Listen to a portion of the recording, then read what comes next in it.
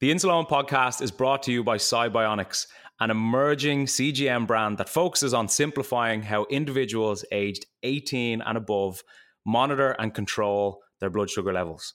Upon becoming available on the market, the Cybionics GS1 CGM has helped users worldwide navigate the complexities of diabetes management with more confidence and peace of mind.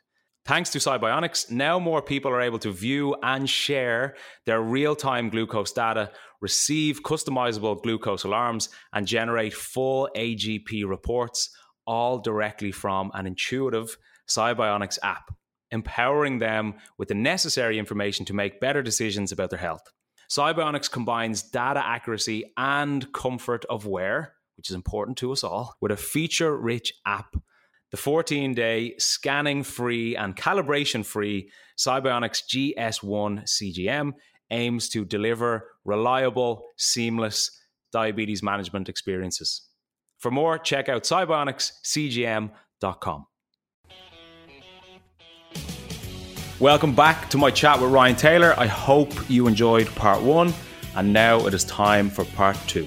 So how did you feel both physically and mentally going into the Geordie Shore house so soon after this experience?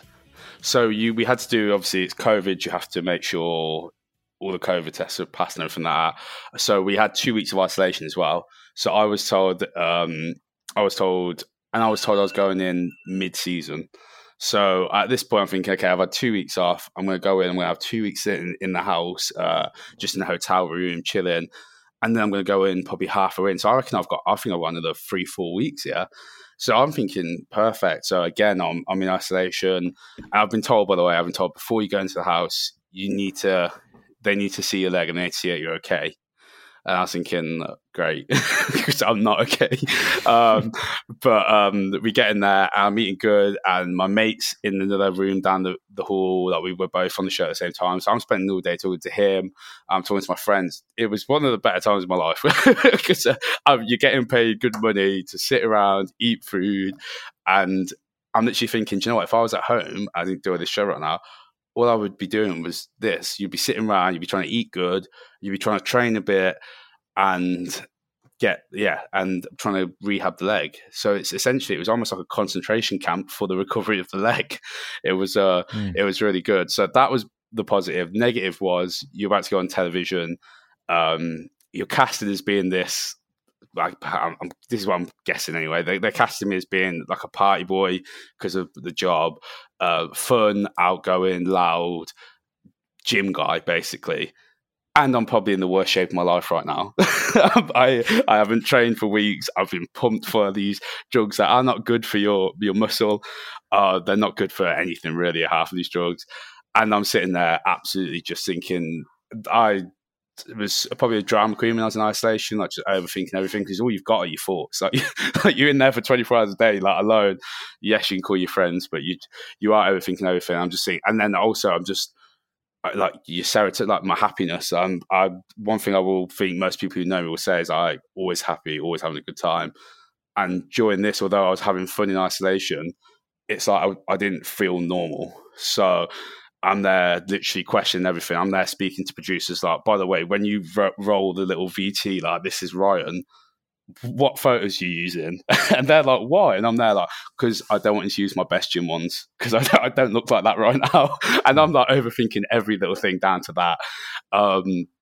So it was a time that it was quite hard mentally. I think that's one of the hardest mental experiences I've ever had. But also, I think once I did it, I remember just being like, do you know what? Like, who cares? I got to the point where it was like, I was getting wound up over stupid stuff, and I was there like, who cares? Like, if someone says, oh, wow, he like accuses me of not being my actual physique or whatever, like, who the hell cares? Because no one actually knows what you've gone through right now.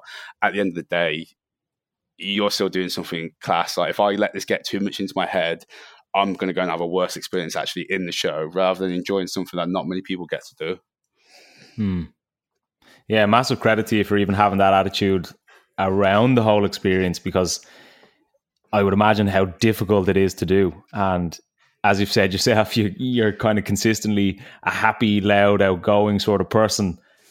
And was that the first time, Ryan, when you were in that isolation, that you didn't really feel as if you were yourself? Yes, that's when I mean, don't get me wrong, I'm having a great time, I was saying, because my friend's going through the same experience. We're sitting there sending each other stuff about Geordie Shore, like, oh, let's watch this, like, who do you think you're going to, like, couple up with or whatever? Like, having a laugh, just talking about girls, talking about what food we're ordering for dinner, like, just chilling and sitting there saying, I can't believe we're getting paid to do this. That's, like, literally what we were saying to each other. So that part of it is great. But then you can only speak to him for so long, and then you are literally left for your own thoughts. And then it's like, and you just said you do overthink it, and I knew I wasn't myself, because I'd be on the phone to my mates and that, and like I feel like I have like a certain friends who we were meant to be friends, or we are like the same person, and I would be talking to them, and I would literally be overthinking in my head, thinking I would usually get way more laughs out of them in a convo, and I'm not getting it right now. There's something wrong with me, and that's how deep I was overthinking stuff. And I was thinking, I'm going into the TV show, not me. Like, I can't get a laugh out of my own friends. This isn't good. So like, there really was this whole like mental aspect to it that was just driving me crazy, and I was doubting everything about myself on the show. So, what sort of impact then, Ryan, has that whole experience had? Because I know you mentioned to me briefly, obviously, that this sepsis infection, or the sepsis, had led to potential adrenal insufficiency or even potentially Addison's disease. So where are you at right now? This is, so it's unfortunately sepsis. I took it as you come out of there, I've survived the surgery, I didn't die, I didn't lose my leg, happiness. And I had this happy, after Geordie Shore, I had this feeling of like, do you know what, this could have been the worst year of my life, and actually I'm going to make it the best year of my life. I didn't take into account the fact that there is some horrible after effects of sepsis.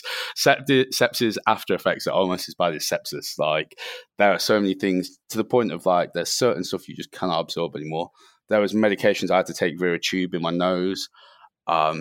There's just so many random things, adrenal insufficiency being the main one. Cortisol is still to this day currently my biggest battle we're working with, and I call it diabetes, like not type 2, like part 2, because your cortisol is so mirrored to your diabetes, and they still, even though it's been a year, we still can't totally work out what is causing this adrenal insufficiency. From everything I've looked at, I really do think it is the sepsis aftershock. So I have to now take cortisol, which hydrocortisone. Without it, I will just bottom out blood sugar wise. Like, I did it basically 5 days in October of 2021 where I didn't inject a single unit of Tresiba or NovaRapid, and I ate probably 5-6 meals a day, and I was going low. And I mean, look at that compared to 5 months earlier. 5 months earlier, I'm taking 250 units just to get me down to range. And now I'm eating God knows how many 100 grams of carbohydrates and not injecting a single thing and just going low uncontrollably. And this happened like while I was at work. So I'm there, like, people think I'm an absolute slacker at work. So I'm not doing I'm doing one thing. I'm sitting there with 5 cans of Coke.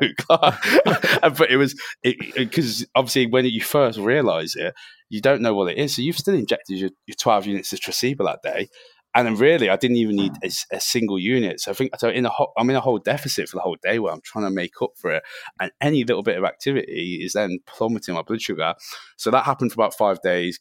Didn't do anything. And I was like, I actually said, like, well, I'm scared to train at the minute. Like, I'm scared to go to sleep. I'm having 100 grams of carbohydrates before I go to sleep. Like, this isn't right. So back into hospital, my favourite place, always there. And then they immediately gave me a big shot of cortisol, and they were like, we think it's cortisol. And then got prescribed hydrocortisone and just didn't feel right on it. Felt awful on it. I had like a few months on it. I remember saying to them, I really don't think I need this. Like, test my cortisol. Tell me what it is at 8 o'clock, 12 o'clock, 4 p.m. and 8 p.m., for example. Because you can buy personal home tests of it like that. But the medically, they are not used anymore. They use a 1 time a day cortisol test. And every time they test you in hospital, it's like in the evening. And at that point, your cortisol is meant to be low anyway. So I was like, we're not really doing much to find. We're not really doing much to find out the actual cause here. Like, you're testing me at a time where it should be low, and then saying, "Oh God, it's low. You must have Addison's." And that's literally what they were going based off. And the fact that I'm very tanned a side effect of having low cortisol and Addison's disease is you get hyperpigmentation. So instead of taking into account the fact that I just use a lot of sunbeds, they thought that was they thought that was literally a glaring symptom of Addison's. And I just said, like, I can't believe this is how we're diagnosing medical conditions. Like, it's crazy. So personally, I really didn't think I needed it at that time. I did definitely need it to get me out of this crazy shock that I was going through. They thought it was like Addison's crisis, I think it's called. And then all of a sudden, I'm back to my usual Tresiba and stuff, and I just feel awful on these medications.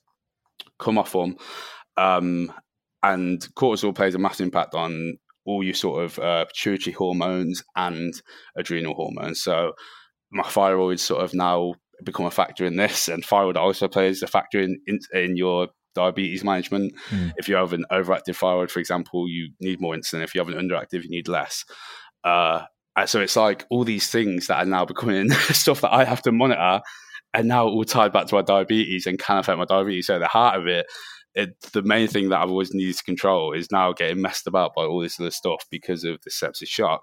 And then this year, again, it happened where I've just gotten low uncontrollably. And then I generally did actually have some hyperpigmentation this time, so I let them have it. I agreed with them. They diagnosed it as Addison's, and we're back on the cortisol, but I negotiated the dose. I think the dose was the issue last time. They put me on a really high dose, and I got all these side effects of having sky-high cortisol, basically. So now, basically, to absorb my insulin better, to help my thyroid work better, I have to take cortisol spread out 3 times during the day. Basically, a big dose when you wake up, and then 2 small doses throughout the day. And it's been good, to be honest. Like, I actually enjoyed taking it. I feel better on it, which I cannot say the same for. That's not how I fight in the winter anyway. And is that something now, Ryan, you have to do consistently? That's it's another lifelong one. It's and like I say, it plays just a bigger part in my diabetes management as your insulin requirements do. For example, if my cortisol is low, your diabetes is also going to be low. Like, you're going to become very insulin sensitive. Your body's going to put all of its focus on producing cortisol, and then your blood sugar will drop. Just like if I took too much of the hydrocortisone, I'd be needing to up my Tresiba to balance that out. So it's one of them that they work hand in hand. But it's like a challenge. It almost changes things up. It's almost like things got too the same for too long, and now it's like I'm dealing with like the disease just on a whole new level, because it's like everything I do, I've got to factor in not just my blood sugar, I'm factoring in my cortisol levels and how that will then affect my blood sugar. So how does a day now differ with all of these other variables that you need to monitor compared to a time prior to the infection and the sepsis? I think the big thing is just take dose at the same. You know, the old way of doing injections where you do, was it 2 times a day they used to do back for type 1? I think it depended on. I think it might depend on the person. I think that's my very first experience. I think with diabetes was I would do an injection at 7 a.m. every morning, for example, and then I had to do injections at set times. That's essentially what it is with Addison's. So I have to. So no matter what, you've got to take these cortisol at the same time every day, and then see how it. And then if you're having a normal day, it should work out the same every day. It's not like there's not as many things affect your cortisol. Like, like heat can affect your insulin, for example. There's not as many small things that affect your cortisol, but there's also, for example, like we're still trying to learn, when I drink, do I need more cortisol or do I need less? When I exercise, do I need more? And if I take more, do I then have to counteract it with more insulin? So it's literally like a learning curve. I'm back to being a science experiment for the next probably 12 months, just to like get almost like a handbook in my head of, okay, when I do this, my body's going to react with this, and I'm going to do this to counter it. Because that's exactly what it was for us when I first got type 1 diabetes. I from day one, I was 10 years old, and I was there like, I need to be the most educated person on my diabetes in the room, because I'm not going to have my parents around me much when I'm older. So I had to work out how each diet, how each bit of exercise, how, like I said, the heat, being in the sun all day, would affect my insulin requirements. And it's now I've basically got to do the same for another disease. Yeah, and that you kind of hit the nail on the head there about how you want to be the most educated in the room. And diabetes obviously is one of those conditions that the more you know, essentially the easier it can be, because you can spot patterns, trends, you can see what's going to spike you, what's going to drop you, all these different things that are consistently so relevant to our lives. Do you feel as if you're almost going through that whole learning process from day one again? Yeah, that's what I said. It literally feels like diabetes 2.0. It feels like it's the original thing, because I'm doing all of it for a new medication, a new condition, but it all links back to diabetes. Because like I said, if I get my cortisol wrong, then my diabetes isn't going to be right. So because of that, I've recently just been I'm going to do my first day actually this week, or a great week to do it, being diabetes week. I'm moving over to the Freestyle Libre sensor, so I can more accurately see, like, because obviously you can't sit around doing blood tests 50 times a day. So I can sort of see how every little action that I take during the day, if I have a stressful day at work, how that is affecting my blood sugar. And then almost then it's going to be easier to work out how it's affecting my cortisol as well. Because if I can get a really good grasp on, okay, my blood sugar and my blood sugar went up at this time, it's almost indication of your cortisol. They almost mirror each other. So it's going to be, so I'm moving over to the Freestyle Libre, so hopefully I can document some progress on that.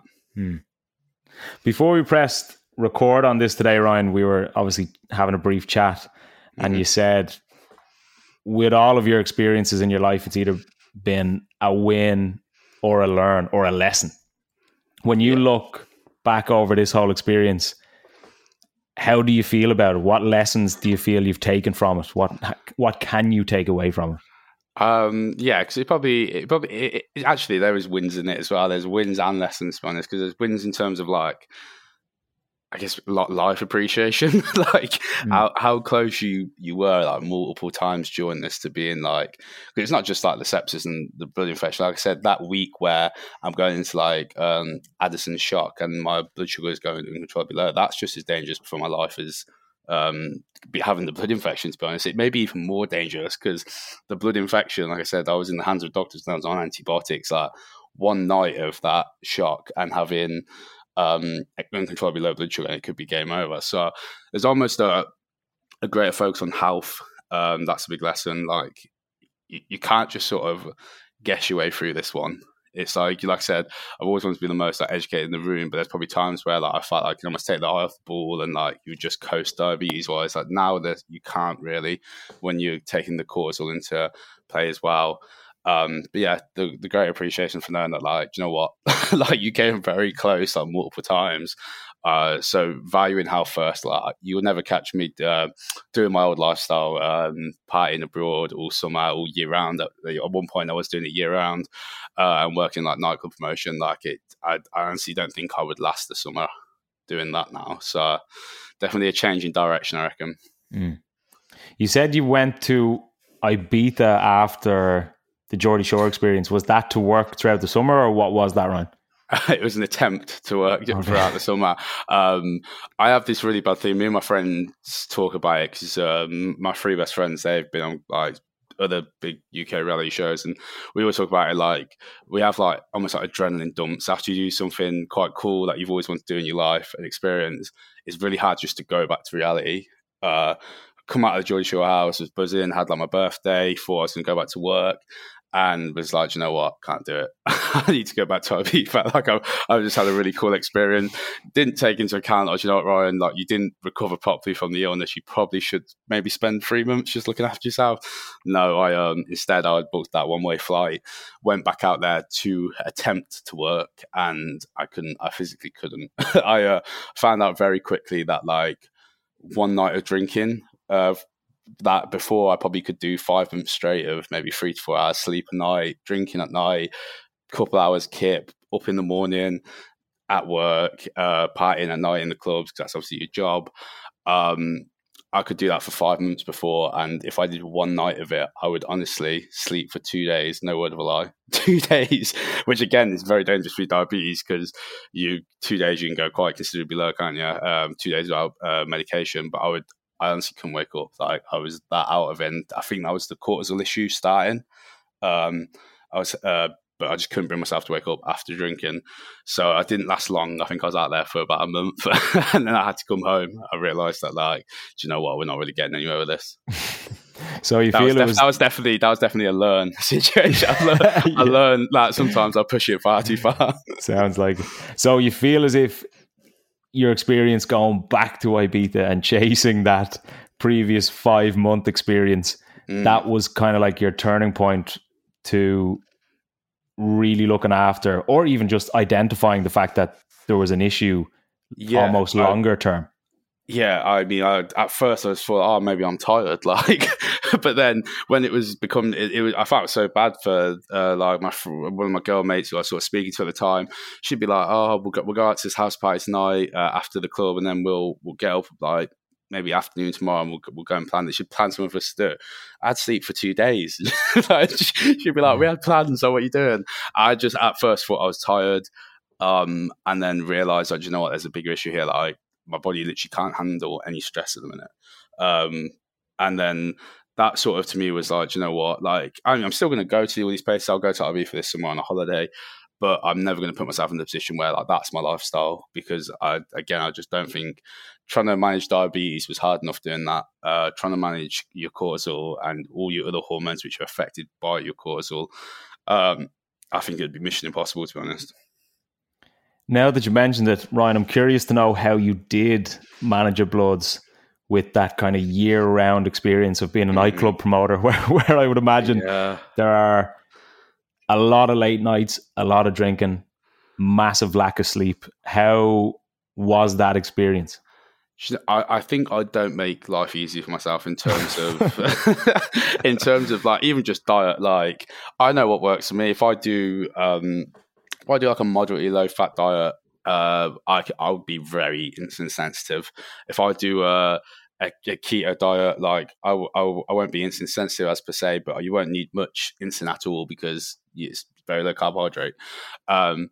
When I'm in the sun and I'm having a good time, unfortunately, all that goes out the window. I have to, if I'm at a bar, I'm probably not getting vodka Diet Coke. I'm probably getting a cocktail.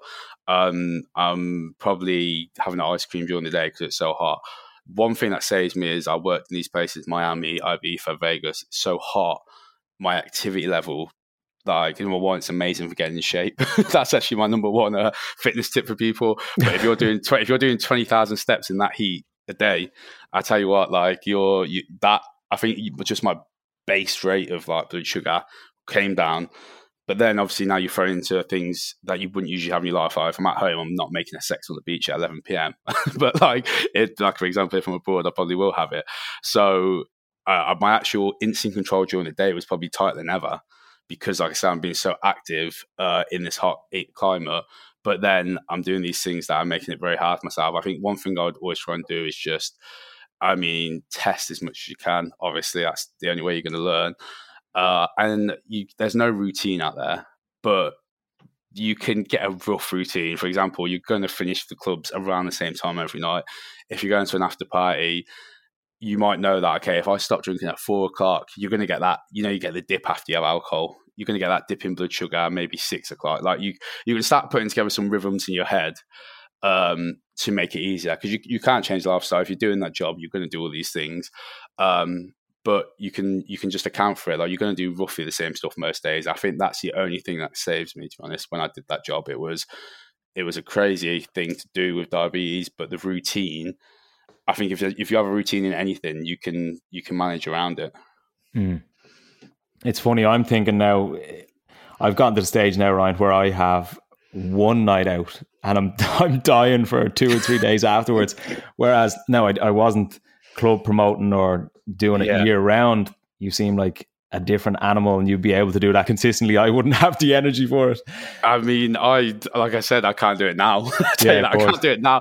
But I used to be that guy who, like, when I went out to RB for the first time, just turning 22, went out there, and you'd always hear like the people, like you'd have like your aunties, uncles, or whatever, just older people in life, like, oh, you can only do that because you're young. And I used to think, like, fuck off. Like, I'm built different. Like, but like now I'm 25 and like I dread a night out. Like, I be in the position I'm in at work, I won't go out now if I've got work the next day, just because I know how much it affects me. And I'm only 25 now. It's only been a couple of years. It's not like I've added 10 years, but it's like, I honestly think the best 2 years of my life, and nothing will ever come close to being a 22-year-old kid living in Las Vegas, living in Miami, living in Ibiza. When you come in from like a small city in England, like I without being like, oh, I did all this, it's like I don't think anyone was doing that. To do all three of them, and then year round as well. But at the same time, it's like, I think I probably paid the price. Like I'm probably paying it back on a high interest rate now because I don't handle drinking well anymore. I try and I'm trying to cut it out as much of my life as I can, like special occasions. But even then, it's like, you know what? I feel like I'm just a better person in general, straight-headed. So maybe in the future I'll give myself a challenge and try and cut it out completely. But looking back, you wouldn't change a thing. There's no point even changing a thing because as you've said yourself, they were the best years that you've had up to this point. So why would you change anything? You know? Yeah. Even looking back on mine, like when I was initially diagnosed, I was 19. I could go out 19, 20, 21, 22, 23, 24. I'd wake up the next morning as if I had a 20-hour sleep. But now, if I even sleep 1 hour less, I feel as if I feel for basically a week afterwards. So I feel I'm past my prime at this stage. That's hard get. I think it's almost. I think there's certain times in your life where it's hard getting it, like hard being diagnosed. Because sort of 19, you've already got into your rhythm of going out. Like, for example, most people start at like 17, 18 going out to the clubs and stuff. So you already do that. And now you've just got this diabetes thrown in on top of that. This is one thing I was glad about getting it as young as I did. I basically had these years to learn how to control it, to learn how these different things affected it. And then it was like, okay, now alcohol is part of the equation. It was like I sort of built up to it. So it's like I knew how a lack of sleep would affect me. I knew how eating loads of sugar would affect me and how I'd probably feel having a dump wise if I injected loads of insulin, like how that would bring me down. But then I had alcohol as well. Like, I think I probably would have been in a much worse position if I had got diagnosed during my party years. And it's an interesting one because I've had this conversation countless times with countless people. And for me, it's that constant debate of, would you prefer to be diagnosed older or younger? And everybody that I speak to prefers to be diagnosed at the age that they were diagnosed because that's what they're used to. You know, like, for me, for you to say that you are happier that you were diagnosed younger is like obviously a great thing that you feel that way. But when I look at it that way, I think, God, I'm so glad I skipped the teenage years. 100%. But then you obviously look that way about when I was diagnosed. So it's nice that regardless of when anybody was diagnosed, it's kind of like that fits into your, it just fits into your whole experience and you wouldn't change it. I think diabetics in general always have just a positive outlook on life. So I think that's part of it, being like, oh, I'm glad I got diagnosed when I did. And they see the positive in it rather than negative. I think that's just a good thing about the community in general. There's obviously negatives to both. I do see it as like, God, I remember the years that you actually care about fitting in. Now I probably go as far out from trying to fit in with people as I possibly can. But the years where you're desperate for some sort of like people to recognize you as one of them, I was there pulling out a needle in class and stabbing it in my arm and being that guy who's there like having to like test his blood sugar and doing it in front of everyone so everyone looks and like there is that process of like there is definitely positive and negative diffs to it. Like I noticed I recently had a really cool experience. I was working with the BBC on a pre-production for a new reality show. And there basically was the cast all there, everyone's mingling, getting to know each other. And over here, a dad sort of talking about, I hear diabetes, I hear a few things. And he's probably, the great thing about this is it's the first time I've been involved in something that the cast was so diverse, like age-wise. So he's maybe like 55. So I'm thinking he's just been diagnosed with like one of the types himself. So I go over and introduce myself, start speaking. And he starts talking about his daughter, who's 8 years old. And her diagnosis story literally like replicates mine. It was so similar in terms of being sick for months, wet in the bed, almost like being in hospital, and just the doctors not having any idea what it could be. And I was like, oh, like, so how old is she now? Is she roughly my age? And he's like, oh, this was 6 months ago. Wow. And I was shocked. I couldn't believe it, because to me, diabetes isn't, the raising awareness isn't a thing. I thought everyone was aware. Like I said, it's diabetes week and everyone's talking about 1 in 14 people have diabetes. And I was like, wait, you're telling me that she was sick for that many months? She lost all this weight. She became very ill, had to go into hospital. And the doctors had no idea it was diabetes. I couldn't believe it. It's really like, that was a big game changer for me recently. It's made me shift my focus into being like, do you know what? Like, people like you obviously do it right. You are like a great educational resource for diabetes, but the diabetes community in general, like, we can do more. Like, we should do as much as we can to raise awareness, because I can't believe there's people out there who are getting diagnosed in 2022 and almost losing their life before they get diagnosed. So that was shocking to me. So hearing that and hearing just the thought of a girl, I don't know why. I have all the respect in the world for girls, and they can obviously handle things probably a lot better than me. But the thought of an 8-year-old girl having to inject herself every day, my heart goes out to him and his daughter. And honestly, that was one of the hardest things to hear. That I honestly thought she would have been similar to my age, because the diagnosis story really replicated mine. I was like, yeah, they had no idea I had it either, all this stuff.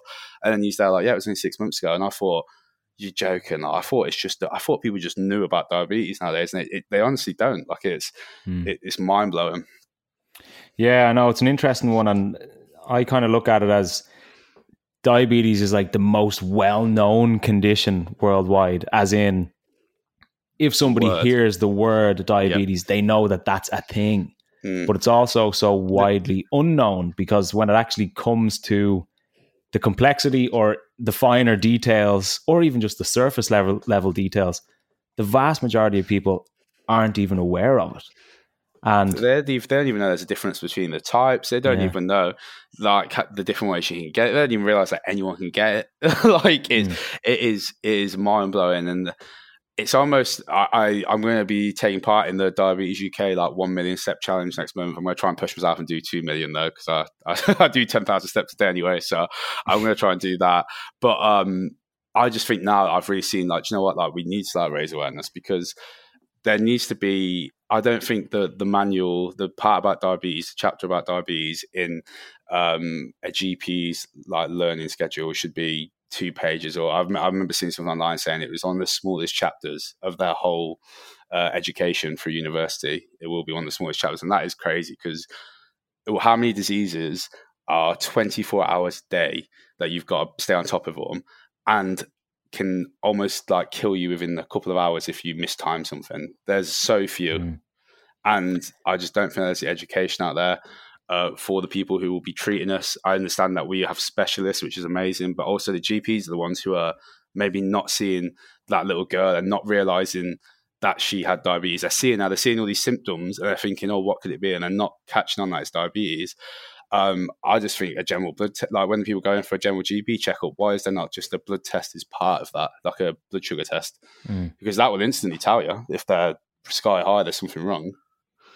So. And look, as we both know, Ryan, the earlier the signs and symptoms are discovered or noticed, potentially that can be life-saving. So it can prevent you from going into severe DKA and even worse, which obviously everybody wants to avoid. So if we can spot those signs and symptoms as early as possible, it's only going to be a massive positive. 100%. I have one more question for you, right? And you spoke of, again, as I said earlier, either a win or a lesson with pretty much every experience that you have. So I always like to finish the podcast with this question, and I get some varying answers, which is always great to hear. But Ryan, if you had the opportunity to thank your diabetes for something, what would that be? Oh, God. One thing this is. Is it? It can be multiple. It can be one. Multiple? Whatever comes to mind. To me, you're never going to get. Again, I'm probably not as educated in type 2 as I should be. So I don't really know what goes into their day-to-day management. I actually recently just started working with a type 2, so I'm trying to pick up things every day and how he does it. He sort of had it for years and very set in his ways, so I don't think he's the the model representation of how to manage it. But he's given me like basically those sort of like metformin examples, stuff that he does.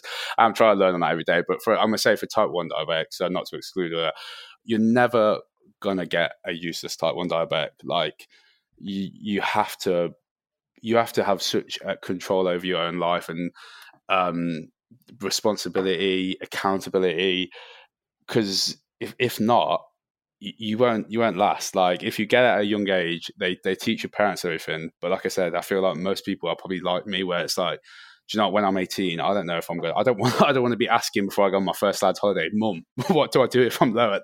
How much do I inject for eating this? So there's a certain, you take control of your own life from the minute you get it, because like I said, there's more of a risk on you than the average person. If you get that dose of insulin wrong, it could be potentially fatal. I mean, it's probably the best I've ever been at maths is probably due to diabetes. I got a pretty good score.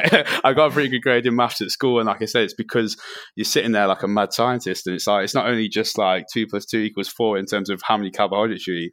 You take into account, what did I do hours ago? What am I going to do? What are the stresses and impacts are going on in my life right now, which are going to affect that? And I just think like there's something about someone with type 1 diabetes who they're given this sort of like challenge in life. But like I said earlier to you, like, I've never met one with like a bad outlook on life. You never get the pick me people who, oh, like, pity me. Like, everyone is there like, you know what, we're doing it, and we still manage to, there's so many examples of people who manage to live their life. Look at you, like you're doing so many like multimedia things in such great shape. Like, it's almost like the average person, if you said, oh, Owen's diabetic, they'd be like, no chance. And it's because there's not this understanding that there's now people. I saw there was a professional boxer on your podcast last week. There's people who are doing like the most high level things in life, and they're doing it with diabetes. And I think it almost makes them better at everything else in their life. It teaches you, like I said, accountability, responsibility. It allows you to like prioritize the most important things in your life. And you're not going to have bad organizational like skills as well, because you need to be very organized. Like, you don't go out of the house, you don't go on a big trip without some sort of backup insulin. You got to have all your medication, you have to have it all planned. Hypo stuff, like it sort of does consume life in a way, but almost gives you life skills that are invaluable. Love that, and a really nice perspective to have and to finish on. And it's like, diabetes can be such a relentless condition, but as a result, there's no alternative for you not to manage it, because you just need to manage it each day when you wake up. And as a result, I feel as if that makes you relentless in terms of 100%. Your work, your schedule, your routine, your training, all of these things that you can be relentless in. It's with diabetes, one of the best things as well, that I think I saw this on TikTok. I saw diabetes. I'm doing research at a minute because I'm going to start doing more diabetic stuff on TikTok. I think there's just not many people doing it. And I also wanted to just sort of track my own progress, trying out this new Freestyle Libre test kit. But I saw this thing that said like, diabetes is like the perfect like comparison to life in terms of like life. You can have a bad day, but like every day is like a fresh day. You start fresh in the morning. And it's the same with like diabetes. Like, you wake up every day, you might have had a rough day, hypers, anything, bad energy because of your diabetes. But the next day, like I said, you've either had a good day, you've either won or you've learned from yesterday, and then, okay, we know what not to do tomorrow. How are we going to try and improve it? So each day is like a fresh day. And like I said, the best thing to do is literally take it a day at a time, but just pick up on, if you have a routine in your life. Like, if I was able to make a routine during the most hectic, craziest years out of my life, like, there was no routine, but I made it a routine of, okay, I'm not going to be in the exact same place at 4 a.m. every day, but between 4 and 6 a.m., I'm probably doing this. And then I can sort of work out how that's going to affect my diabetes. So you can make a routine out of anything. I think that's literally what is allowing people to still do amazing stuff with diabetes, because you can manage your disease around whatever you do. 100%. Wise words, Ryan. And I have to say, hearing the experience you had and the true extent in which you went through the stress and the fear almost even about the thought of losing your leg, to come out the other side and have this sort of attitude is amazing and inspiring to hear. So I appreciate you sharing it on the podcast, and really thank you for your time. So thanks for coming on, Ryan. Thanks so much for having me. It's been fun. Ryan, where can people find out more about you or connect with you personally? So my Instagram, I've changed it recently. A work-related issue. I didn't know. It's not ideal when you've been on reality TV when you get a new job. So I had to change my Instagram handle just because then it any articles. I've noticed this. Any articles I wrote about you on the internet, if you change your Instagram handle, it would disconnect them all from your name. So my new Instagram handle is Ryan CB Taylor. I will be on TikTok very shortly. Like I said, I'm going to be tracking my fitness results and my general results with the 2 million step challenge that I am doing from July till September. I will also be trying to make sense out of having a Libra testing sensor, which I've never had before. So that's going to be an experience. So yeah, I think right now, like, diabetes is more at the front and center of everything than before, because I know I've obviously it's such a big part of all the other health issues I've got. So it's a main focus of mine. So yeah, I'm hoping to do a lot of stuff in the diabetes field. Good stuff. I'm looking forward to seeing what you bring to the table, Ryan. And I know that your experience is going to add a lot of value to thousands of people out there. So again, thank you for your time. Appreciate it. And I'll chat to you soon. Speak to you soon. Thank you. Another massive thank you to today's guest. And if you haven't already, be sure to check out their social channels and links that we've included in the episode description. If you enjoy the podcast, which I'm guessing you do because you listen, be sure to rate, subscribe, and share. It really, really helps the podcast get heard by more people when you rate, when you subscribe, and when you share. If you feel that you've been able to benefit from it so far, likely someone else would be too. If you have any questions or stories for myself and Graham, please do not hesitate to reach out. We absolutely love getting in the email stories and questions. You can do this through theinsalonepodcast@gmail.com.